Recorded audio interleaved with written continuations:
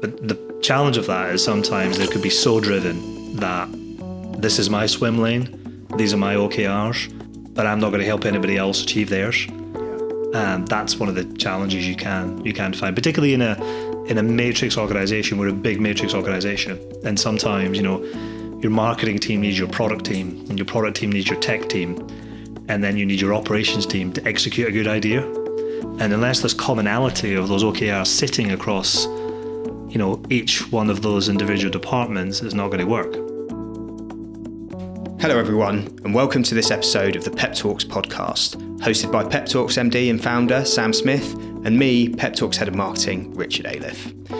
In this episode, we're talking all about operating models and how they can be successfully implemented into a PE-backed business to drive value, culture, innovation, and most importantly, help you tell a story and grow effectively in the build-up to an exit and beyond.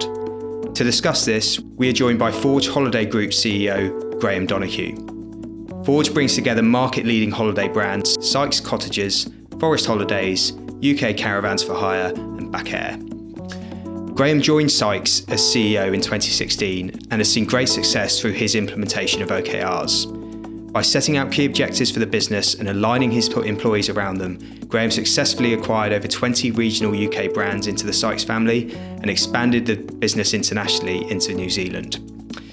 In 2019, Graham secured fresh investment from Vitruvian Partners with an enterprise value of circa £400 million, delivering a 9 times return for exiting investor Livingbridge.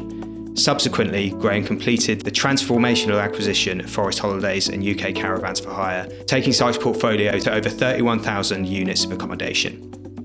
Graham attributes a large amount of his success at Sykes to the successful implementation of OKRs. Listen on to hear his full story.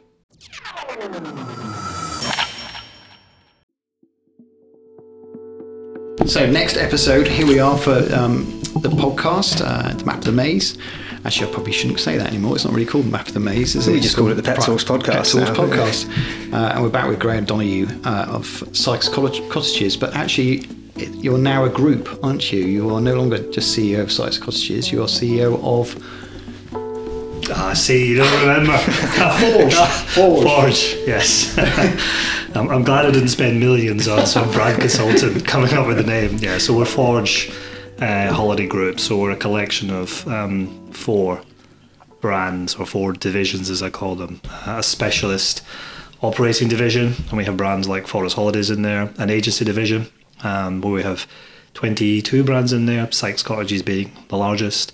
We then have a caravan division. Couldn't think of a better name, where we have about 7,000 caravans under a brand called UK Caravans for Hire, and then we have an international division, which we only have one international business in there at the moment, a business called Batch Care in New Zealand. So yeah, it all sits under the umbrella of the Forge Group. Yeah, the last time we spoke to you, which is a few years ago on the podcast, it was just Sykes. So you've been on this incredible journey. The business is growing amazingly well.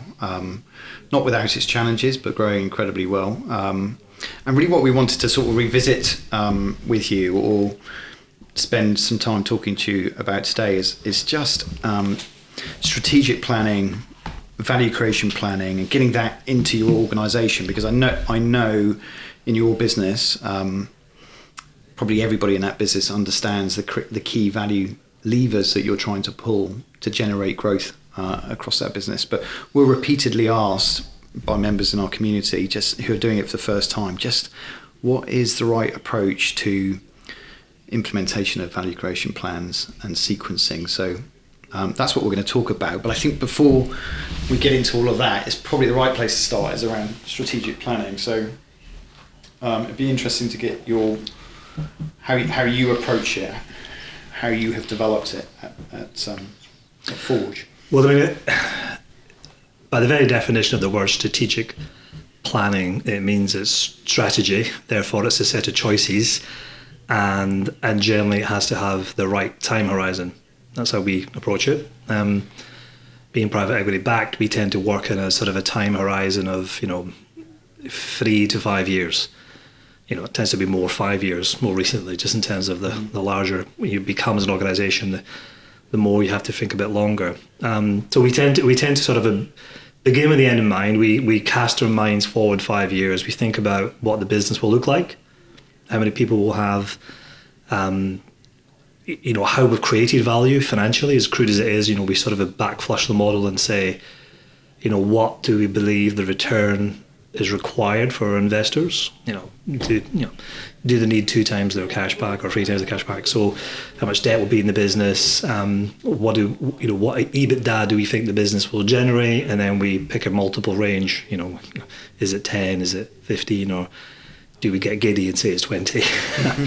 Well, not that giddy, but we pick a range, and then that gives us a sort of a number, like an EV number. And then we backflush that into, okay, so what are the key things we need to do in order to drive that? What are the key levers that we need to pull?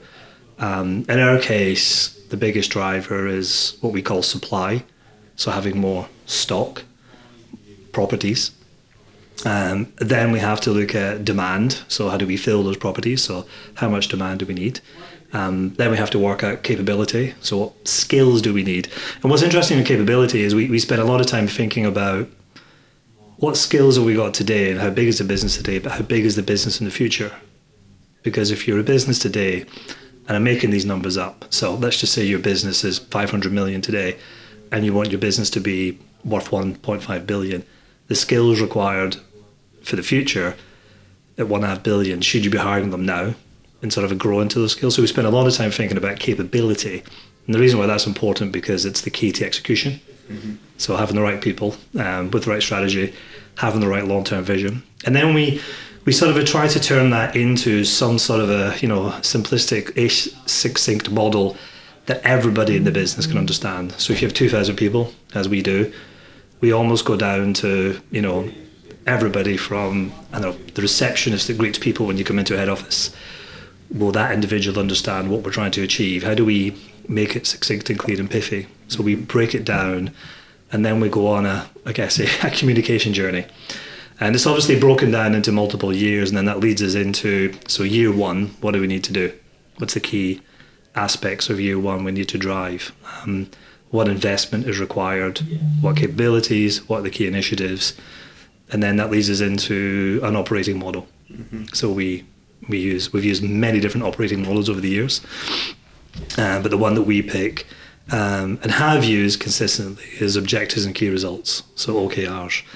But there's lots out there, and the objectives and key results are broken down by quarter. We tend to keep them relatively high level, in the sense of I, as the group chief executive, set 7 objectives. 5 of them are what we call committed, i.e. we really need to deliver these because these are critical to delivering the budget. And then we have sort of a 2 more aspirational, and it could be something like, we need to develop proposition. I'll give you an example. We need to develop propositions that harnesses the growing capability of artificial intelligence. It's a bit woolly, but that's a type of aspirational objective we may set. And that allows people to have a bit of freedom, because one of the challenges sometimes of OKRs when they're very strict is innovation can sometimes falter, and the ability to pivot and move away, because people, if you've got the right people, they can be so obsessed about driving the OKRs. So we break them down, we break them into quarter. Typically each of the senior leaders of the business has 5 to 7. They're then cascaded through. We then create a plan, and then we manage the business against it. And everybody in the business has got a set of OKRs, objectives and key results. Yes. Cascaded down from the top. It's got to be owned by you, really, isn't it? It's got to come from you first. Yeah, because my job I have to stand up, and I do stand up every month, and very simply say, what are we trying to achieve this year? Mm-hmm. So I break it down into the year. What did we say we wanted to do last month? What did we do last month? Mm-hmm. And what do we need to do next month? And that people should be hearing that and linking it back to my OKR. So that's why I've been asked to do this, or that's why Graham keeps going on about supply or demand or employee engagement or owner retention in our case, whatever it may be. Mm-hmm. And so everybody needs to have it. And then obviously we measure against people. We do pivot them sometimes. This year has been challenging because of the beginning of the year is very different from the end of the year, so you have to pivot and adapt accordingly, and it does allow you to do it. But principally, it's about trying to stay quite steadfast on that long-term vision. Yeah. Particularly when you're not in an exit year. Yeah. It's about making sure you still put the right level of investment for the future, but also making sure people know what's expected and we're holding them accountable. So you start your thinking with the end in mind, but it's not the end, is it? It's a false peak. It's an end to this investment period. You're thinking longer term than that, but you're thinking, what does this business need to look like at the next transaction? Yeah, actually, so it's a good point you made, because when we think of two milestones there, we think of a potential exit of the business, an event. Which you have to deliver, don't you? That's what you're there for. But what we then do is we then spend a lot of time thinking about what's the story at that event for the next investor, and who could those next investors be. So I'd probably say it's more a 10-year horizon you're thinking, because it's very difficult to create maximum value for a business when you've rinsed it all out and there's no future value. Yeah. So you have to be able to tell the story that people can buy into, and unless you think there's limited growth moving forward, and then it's about choices about who you partner with in the future or what the business looks like. I'm not, as an example, private equity needs are quite different from, say, listing on the public market. Yeah. And that may change. That's often, we're often asked that question. How do I balance the short-term requirements of delivering value for my current shareholders versus the longevity, the 10-year horizon of this business, and just how do I sequence that? I mean, what would your answer to that question be? It's all about storytelling. It's can you tell the right story? Will it stand up to scrutiny? You're very aligned, because if you're able to tell the right story for the future investors, whoever they may be, it benefits the current investors, because it helps you maximize price, and also it makes you as attractive as you possibly can be to the widest possible group of people, and that's important. So you've got to find the balance ultimately, but I think most good quality private equity houses sort of understand that model, because that's the model, that's how they create value, about taking businesses, improving them, making them better, hiring the right people, investing in them, and then moving them on. They have a reputation as well. So generally, in my limited experience, I've found that we're generally quite aligned. Yeah. But but what it does allow you to do is, if you're sitting today and then you look 5 years ahead and you tell a story, and then you're quite comfortable telling the story in 5 years' time, but you have no idea what the story is going to be in 10 years' time, because let's just say you'll run out of headroom, or you just don't think the market's big enough. It forces you to pivot now. It forces you to make decisions now for the future. And a good example in our business is, we did recognise that there was limited headroom if we continued to just be a UK business in being an agency sort of a business like Sykes is. Mm-hmm. So that did force us down the route of saying, well, let's explore other opportunities in the UK, still stick in the UK, but more to become like an operator, to own, develop and build our own supply with almost unlimited headroom, which is what we did by acquiring Forest Holidays and bringing them in, because again, it allows you to tell this greater story. Yeah. But we're not in an exit year. We're a number of years away from an exit year, but that's something that we had to do in a timely fashion. Yeah. You don't want to be doing things in the very last 6 months. How widespread is that understanding of the PE model within the business? Obviously, there's this key focus on value creation. A huge part of that is we're going towards an exit. But is that one of the motivators you use to get people to focus on value creation?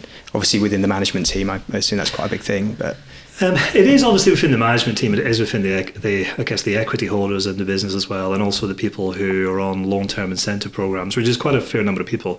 But when anybody joins our business, doesn't matter who you are, we have I think a pretty good induction, and a big part of that induction is explaining our business, explaining how we make money, who our investors are, how they make money, and we explain that what private equity is, because most people have no idea, understandably. So we explain that, and people get it because sometimes it helps them understand why we make some of the decisions that we make. How we're thinking in that long term, and how we're also thinking about the value creation, and why we can be a little bit obsessed sometimes over the value creation. So everybody almost gets sheep dipped in 101 private equity, and quite a lot of the time we'll do that through a learning management program, but also all the directors of the company meet every single new employee as part of induction, and we go through that process as well. Sure.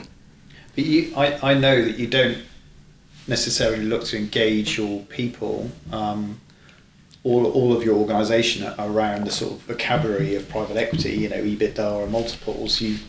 When you were talking earlier about sort of engaging them in the strategy and the journey, I know you're keeping it really quite simple, aren't you? You're sort of want to do this, and this is why. There's if you're standing up talking to 2,000 people, they don't really want to hear about revenue, EBITDA, it's not why return on investment capital. It doesn't. I do flip in and out sometimes, because I try and create the breadcrumbs. But in our organisation, most people understand if we have more of the right properties, that we can fill with more of the right guests that have a really good time, that creates value, and ultimately it leads to a revenue number. And if we do it really well, it leads to an EBITDA number. So trying to distill it into something that's a bit more human is important. And the very first version of this operating model, when we linked it back to our mission, it was very clear, we need this number of properties by this date. That was it. Yeah. And it's evolved a little bit, as the business has sort of grown up. But principally, everything has to link back to a clear mission. Yeah. Very clear purpose, very clear mission, very clear set of, key ways you could deliver it, linked to a whole set of objectives and key results, cascaded through the organisation, and everybody should know what they are. Yeah. So that has a really positive impact on culture then, because everyone's sort of gearing towards the same goal. Yeah, I mean, it does. I mean, there's watch-outs. The benefits are, everybody understands the why and understands their why. So what role am I playing? Because if you're a developer writing code, you want them to know that this piece of code I'm developing is going to create this functionality that leads to this, that benefits our overall mission. So they can see what part in the overall jigsaw they're playing. The challenges you sometimes can have is you can get situations where people are so obsessive over delivering what they need to do, sometimes they never lift their head up to spot other opportunities that may be there. That's one of the downfalls, and that's the role really of the senior team. You just keep checking in every quarter and reflecting and almost re-pivoting and saying, is this still the right thing to do? But it does create this culture of, we're all sort of heading to the same purpose. The purpose is the highest part of the pinnacle, or the house model as we sort of call it, and everybody is heading in sort of the same direction. Sure. Yeah, I mean, for people that don't know about OKRs, or objectives and key results, the history of them. I mean, it's one of a few. There aren't that many operating models, are there? But it's it's probably the highest profile, because it came about through, what was his name? The Intel CEO, Andy Grove. Andy Grove, yeah. Yeah, he developed it at Intel and was incredibly successful in like the late 70s, and then it really got picked up by a guy called John Doerr, who wrote Measure What Matters, which I read over the summer. Brilliant book. And he implemented it in Google, didn't he? He's a venture capitalist in California. I can't remember that. I'm thinking KKR, but that's a private equity firm. It's Kleiner Perkins, was it? Kleiner Perkins, that's it, yeah. And he's invested in, the biggest tech companies in the world, Facebook and Google. But the most famous example of his introduction of OKRs is into Google, and he invested in Google at a very early stage, went onto their board, and then really mentored the founders of how to implement OKRs and make them work for them. And has written this book Measure What Matters, which if you want to understand OKRs in a bit more detail, it is the book to read. It is. I mean, the thing about writing, the first time we implemented it, I love one pagers. I often send people away and say, "Can I get it 1 page, please?" But my team, they send it back to me in 1 page, but it's like font 8, and there's like, here's your top level OKR, Graham. It could be something like, I don't know, deliver 600,000 bookings at a cost per booking of £50. That's an OKR. By the end of the year. But then what they'll do is they'll break it down into, well, they used to, not so much now, they'll break it down into about 40 sub little, and that's when it dilutes itself, and it's sort of it's not quite as potent. So you need to keep it high level enough, and then break that top level OKR down by maybe 4 or 5 other key objectives to keep people on the right track.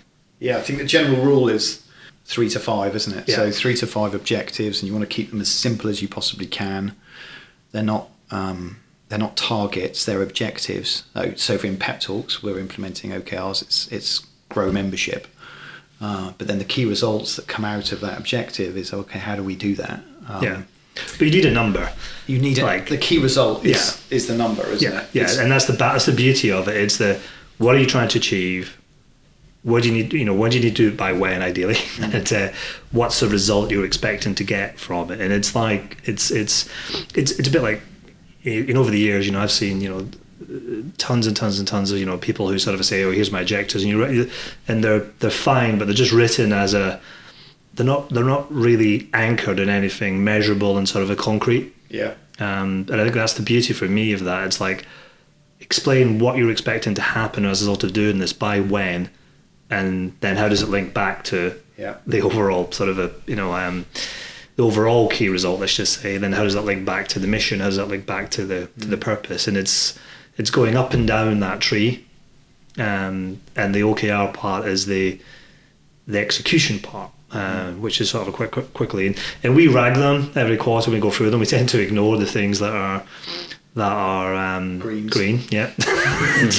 It's like, fine, you get no benefit for that, which is a bit unfair. And we focus much more on the reds and the ambers. I actually have one of my executive team who doesn't believe amber should exist, so it's either green or red.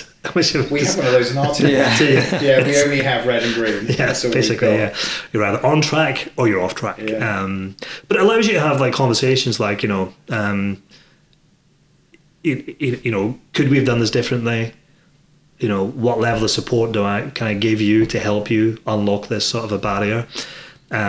Is this something that we continue to look at, or is it something that we need to drop now and look at something else? Yeah. Should we pivot away from this? Was it just the wrong objective that's been set through? Because there's nothing worse than having a whole bunch of them and they're all red because you've set some big, hairy, audacious goal. Yeah. That you never get there, because going back to the culture piece, it just demoralizes everybody. So you need that balance of, if they're all green, then it's too easy. So you need that balance of sort of stuff that's sort of attainable and achievable, but also you should be gliding into them, certainly in the last quarter. Yeah. So how often are you reviewing them? So do you set them for so let's go back a few steps. So strategic plan. Yeah, we're doing it now. I mean, we're right in the midst of. So we're doing our budgeting for next year. Our financial year ends at the end of September. I literally had an email sitting in my inbox, from the team. Right, okay, how do we turn? We haven't presented this plan to our investors yet, but we're assuming it's going to be fine. And it will be like, how do we then turn these back into the next set of OKRs? How are we going to run it? And then the first thing everybody will ask me is, Graham, set yours. Yeah. So I'll set mine. Yeah. Because everybody filters from mine. And then each of the individual executive teams will set theirs, and then they'll cascade it sort of down. And you have to be able to see line of sight from the OKRs to what you're putting into the budget, and when it lands in the budget and how you realise the benefit. Yeah. So, it should all work quite perfectly. If you have a whole bunch of OKRs and they bear no representation to what you're actually saying you're going to do in the next 12 months in your financial plan, then that doesn't work. You're going to be quite distracted. Yeah. It's really important for me to be able to look at a budget, say, and sort of say, okay, we're trying to achieve this. Then look around the room and say, well, who's accountable for it?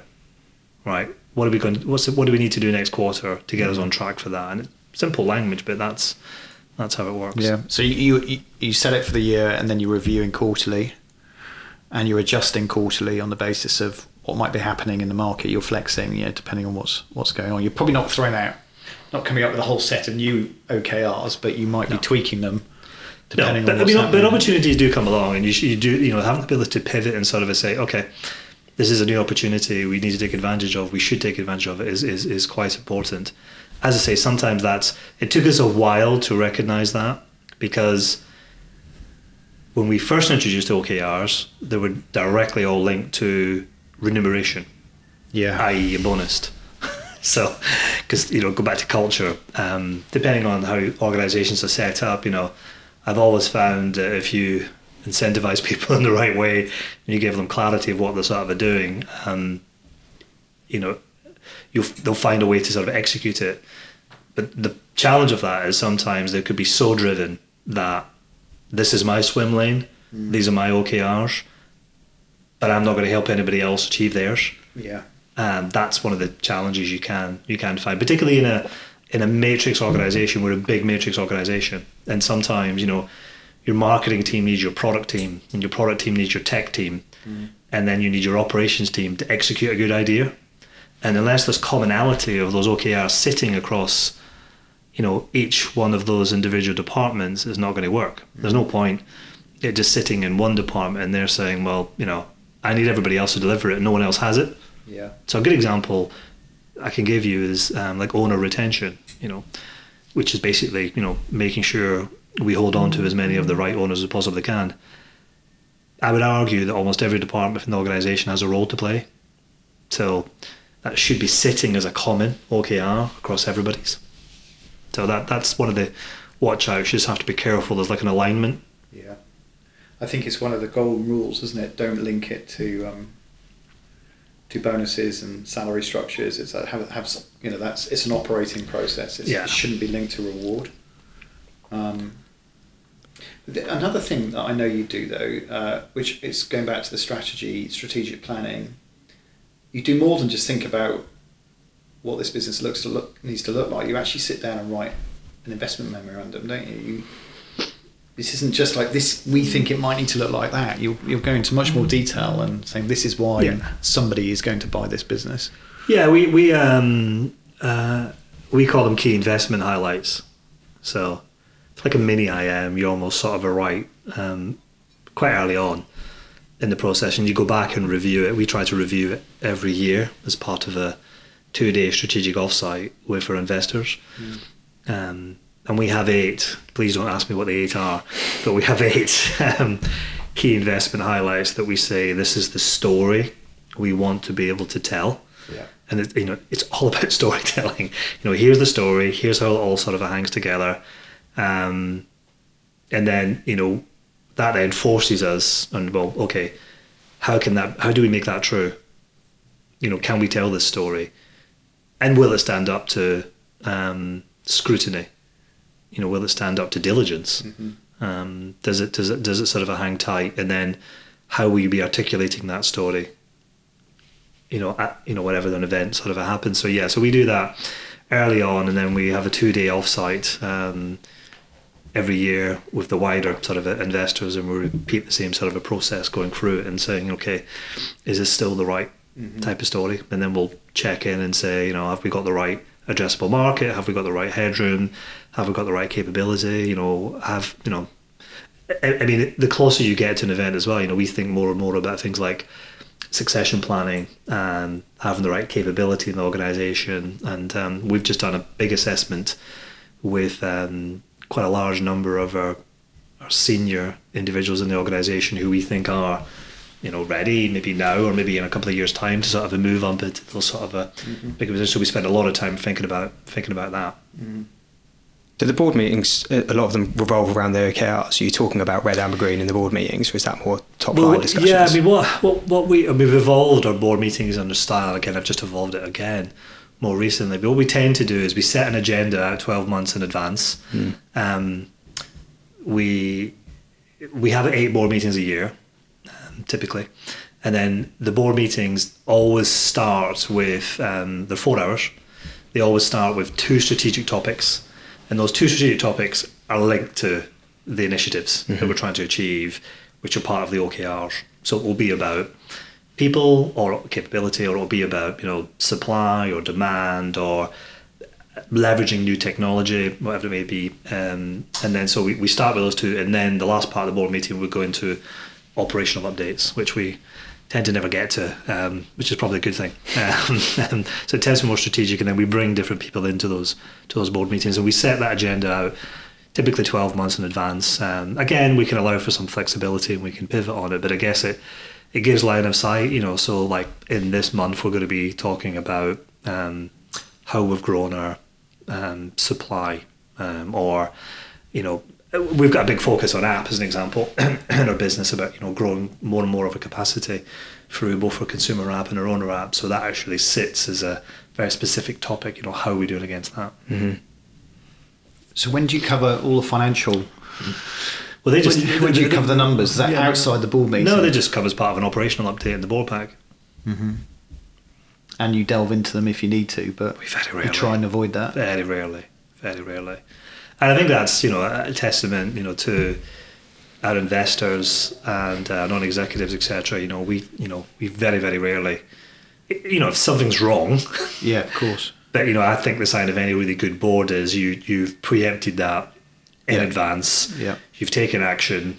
I always think, particularly investors, they don't want surprises. So there's no way I'm walking, or we should be walking into a board meeting and having a conversation about being 25% off a number, let's just say, as an example. That doesn't happen because it's all been dealt with. And so we very rarely get into those minutiae. I mean, there's there's a lot of discipline in these board packs as well. We use a tool called Board Intelligence. Yeah, no. And so there's quite a lot of structure around the narrative, around the storytelling, and there's quite a lot of structure around the financial papers, the operational papers, and making sure there's great visibility on cash, covenants, all those things as well, which is, it's really important for the board to understand that. Yeah. And then it's just taking questions. Yeah. So strategic plan, cascade into value creation plan, thinking about the end, thinking about the exit, but beyond, and it's all about the storytelling. It's about the visualizing what this business could be, should be in a longer term horizon, linking it back to what the investor requires in terms of a return in a 3 to 5 year window. Thinking about team, and then thinking about, right, how do we plug this into an operating process like an OKR? What do you think it's done to the culture of the business, the operating process, the operating system of OKRs? Well, I think it's given clarity is the first thing, probably the most important thing. I'm a great believer in, even if it's the wrong strategy, if it's communicated well and everybody believes in it, you can still achieve and accomplish amazing things. Yeah. So I think it's definitely given clarity of what is it we're trying to achieve. And the thing you have to do is you can't just say this once. You have to say it all the time, constantly. A bit like a broken record, which is why, when I stand up and talk to the organisation, my first monologue is the same monologue I say every single time I meet the people, in the organisation, is to reinforce that. So I think it gives clarity. I think it gives, it holds people to account, which I think is one of the most important things as well. Accountability, definitely. Yeah, you can't hide, you can. It also, not only does it, the senior managers, be able to hold them to account, you hold each other to account. Excuse me, which is really important, because it's a bit like if you think of like a development scrum, the whole process of scrum and so forth, the whole thing has to sort of work together, to get it off the production line and, into live effectively. It's similar to that, so I think you hold each other to account, but also support each other when it's needed as well. So there's a bit of that as well. It's that cross-functional working. You can't actually. You just can't hide. You can't achieve your key results unless you work effectively cross-functionally. So I think it also forces, nobody wants to be the group of people or the team that turn up and it's always red. It's like, it's not a good look. It's not a good look. Not a good look. So there's a bit of a discipline towards that as well. I think also it allows us then to make confident decisions on investments for the future as well. I think that's quite important because it's not short term. It allows you to support the business. I'll go back to app, a good example. We're investing millions in what we're doing in the app, and it's a long term play. It's not about necessarily getting a return on investment within 6 months. We in our caravan business, we have some really big ambitions there, and we're trying to grow that business, between 100 and 200% every month, and we are, because of the investment we're putting into it, because that's the long term. We have a long term goal of what we need to achieve by a date in time, and that's what we're focused on. We're not focused on today, tomorrow, whatever it means, that long term goal. So it allows you to make some of those big investment decisions. But the very nature of what we do within Forest Holidays, it allows us, because when we're building out locations and the planning and everything is required, and this is tens of millions of capital investments, you have to take a long term view, because planning can take anything, at best, from start to end, you might get 4 years, but 5, 6, 7 years. So you have to fill that hopper up. So it allows you to make those long-term sort of decisions as well. And it just allows you to have good, sensible conversations with people as well. Yeah, and I think it really educates the business as well, because you're constantly talking about where value is driven and how you're trying to drive value and why that's important. So yeah, everybody at every layer of the business will understand why you're doing what you're trying to do. Not all OKRs will translate beautifully across everybody in the organisation, and they'll get it. But if you've got enough of those big hero ones that everybody can touch, is very powerful. A good example I can give you is Net Promoter Score. It's our measure of how well have we done with our guests and with our owners. But the beauty of the guests is we do 650,000 bookings a year. Each booking has 3.9 people on each booking. Millions of people sort of traveling with us. And the moment of truth is when they check out of that property, say on the day after, and then we ask, well, how did we do? How was it? And you get this real time feedback. 40% of people give this real time feedback. You can then influence it. You can you can learn from that. You can make it better for the next guest. You can feed it back to the owner, and so finding a lot of those hero OKRs that every single person, organisation can get behind, but then telling stories to support why it's important. The higher the Net Promoter Score we get in the business, the more people that rebook with us. Mm-hmm. The more people that rebook with us, the less money we have to spend on marketing. The more efficient the business becomes. And the happier customers are.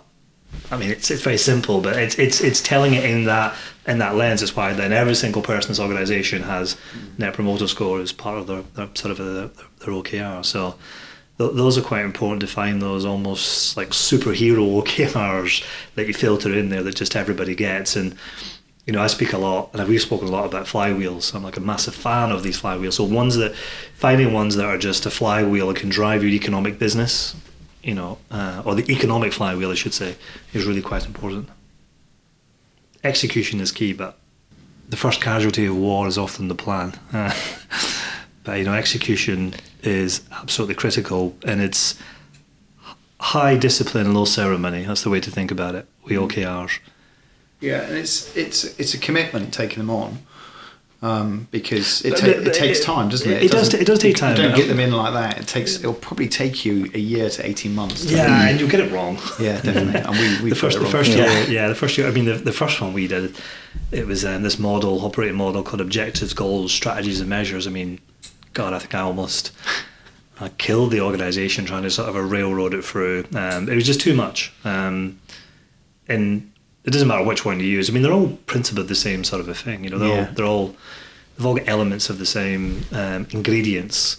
But there's nothing like the power of just consistently talking about the 5 or 6 things that we need to do that are going to drive value in this business that we're all aligned to do. How are we doing against them? Do you think you would take on a CEO role in a private equity backed business, or any type of ownership, without an operating model now? No. I mean, as you say, it doesn't have to be OKRs. It can be something that you engineer yourself, but without... No, because like, how do you know what you're doing? How would you know? Yeah, and that's the thing. I mean, it does. I find it fascinating. I've been lucky to chat to many private equity CEOs in my career at this business, and interview many different people as well. It really does. I do find it quite surprising. It's easy for me to say, but how many organisation CEOs are so short term in their focus and their thinking, and maybe it's because they've got challenging private equity owners, because I know they're not all equal as well, and they maybe don't give them the freedom to do it. But it's for me, it's like a 101. It's like day one, first thing. What are we trying to achieve? Yeah. What do we need to do by when? What capability? How does it link back? What's the story we're telling? And this is a similar model I've operated in non-private equity-backed businesses and PLCs. Same principle. Yeah, it's taking control, isn't it? The thing under private equity, if you don't take control, then private equity can take control of you. The difference with private equity in this sense, and this is why I think it works even better, is there will be a time horizon, and there will be a model sitting somewhere with some investment committee that's being refreshed every 6 months that understands what the expectations are.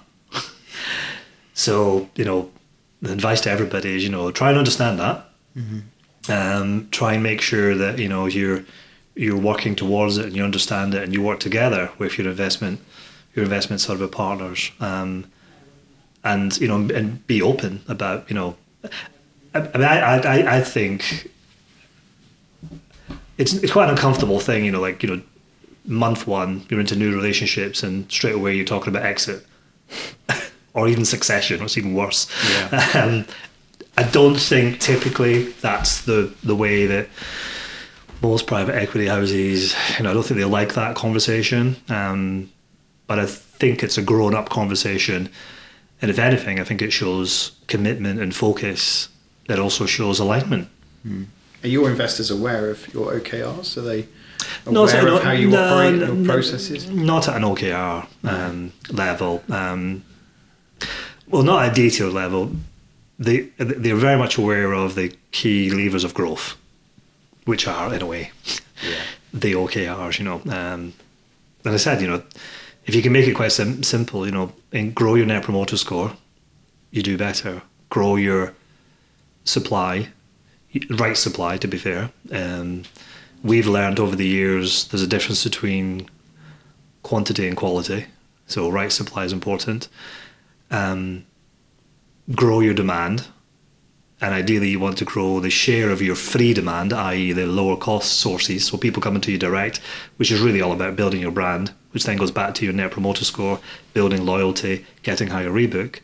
And then, the other element really is around, building out success for the future. And a lot of that, particularly in our type of business, it involves technology, it involves product, it involves capability, it involves scalability. All those things, are really important. Which need those investment decisions. They need to make careful investment decisions. Exactly. You're going to move everything to the cloud because you need to scale. We need an investment decision. If you think the future of everybody buying from you as a consumer brand is going to be in the app, you need investment decisions. If you want to build, 10 new forest holiday locations in forests, you need investment capability to sort of do it. So, all of that requires that scalability and that sort of thinking. When we think of our platform, we think of our business as a platform, when we do that horizon scanning to the future and we say, well, how big will we be? How many bookings will we be doing? We come up with a booking number and then we give it to like our CTO and say, right, our platform needs to be able to handle that much volume. And with all the other key performance metrics, being in line with expectations. So what does that require? How do we do that? Just thinking from the perspective of our members who are totally new to PE, it's their first turn, jumping back a bit, but what does that first day look like? You've come up with a value creation plan, you've come up with an operating system, and then you need to, communicate that to the business. I mean, we did it recently, but we're all in the same room when it happened. In this instance, you've got your senior leadership team, and then it's like going out to the business and communicating what this new operating system is. Like, what does that look like day one? Well, I think the first thing is, my advice to any CEO is don't do it alone. That's that's never going to work. Even if you know the answer. Yeah. And as CEOs, we often think we know the answer. But even if you know the answer, take your time and do it collectively, with your team, because then you get buy-in and then you get ownership and accountability. But once you have that and you're confident with it, then it is about breaking it down and communicating it. So, how are you going to tell the story through the organisation? One of the things I generally do every year is I write a 2-page letter of intent. So stolen from Warren Buffett, which he does to the investors, Berkshire Hathaway each year. He basically says, don't talk to me for 12 months about what I'm doing with your money, but I'll tell you in 12 months' time how much money I've made you. That's pretty much what he does with his letters. So it's very much a letter, and it's like the next 12 months, this is our commitment. This is what we're going to, this is our targets in terms of, the OKRs. This is where we're going to be investing in you in terms of people. And this is where we're going to be investing with the organisation. So it's a sort of a very simple, sort of a 2-page sort of a letter. And then having those regular all hands where, I think it's important where every month key individuals, ideally the CEO, because then it shows ownership, is standing up in front of everybody and saying, right, this is where we are, this is what we're doing, this is what we did, this is what we achieved, and being brutally honest, depending on your values. But one of our values is open communication and honest communication. So we're really, if we're on track, we're clear. If we're off track, we're very clear as well. So that communication is important. And then it's about all the reinforcement things that go with it. Now, I'm not advocating everybody goes and paints lots of things on the walls and all that sort of stuff, but we did a lot of, it was everywhere. Mouse mat appears. That's what we're trying to achieve. New pencil case. That's what we're trying to achieve. New posters appearing. That's what we're trying to achieve. So the more you can reinforce it until it becomes embedded, that's really important. So it's just this constant referral, going back to it and communicating it through. Sure. How do you recognise if you've got your first iteration wrong? When does that start to sort of show itself? In terms of the OKRs? Yeah. I think if everything's red, that's not a good sign. It's probably, and you might have the right OKRs, but you might have just tried to bite off too much in the first quarter. Sure. So sometimes you have to maybe give it 6 months to sort of see. I think you observe it. It's about behaviour. It's about people turning up prepared. It's about people asking the right questions, behaving the right way. Sure. You can sense, whether it's, what I would call wallpaper. Yeah. Or whether actually the people are taking action and believing it. I think it becomes quite apparent. Sure. Okay. We need to go to our dinner. Yeah. That was great. Thank you, Graham.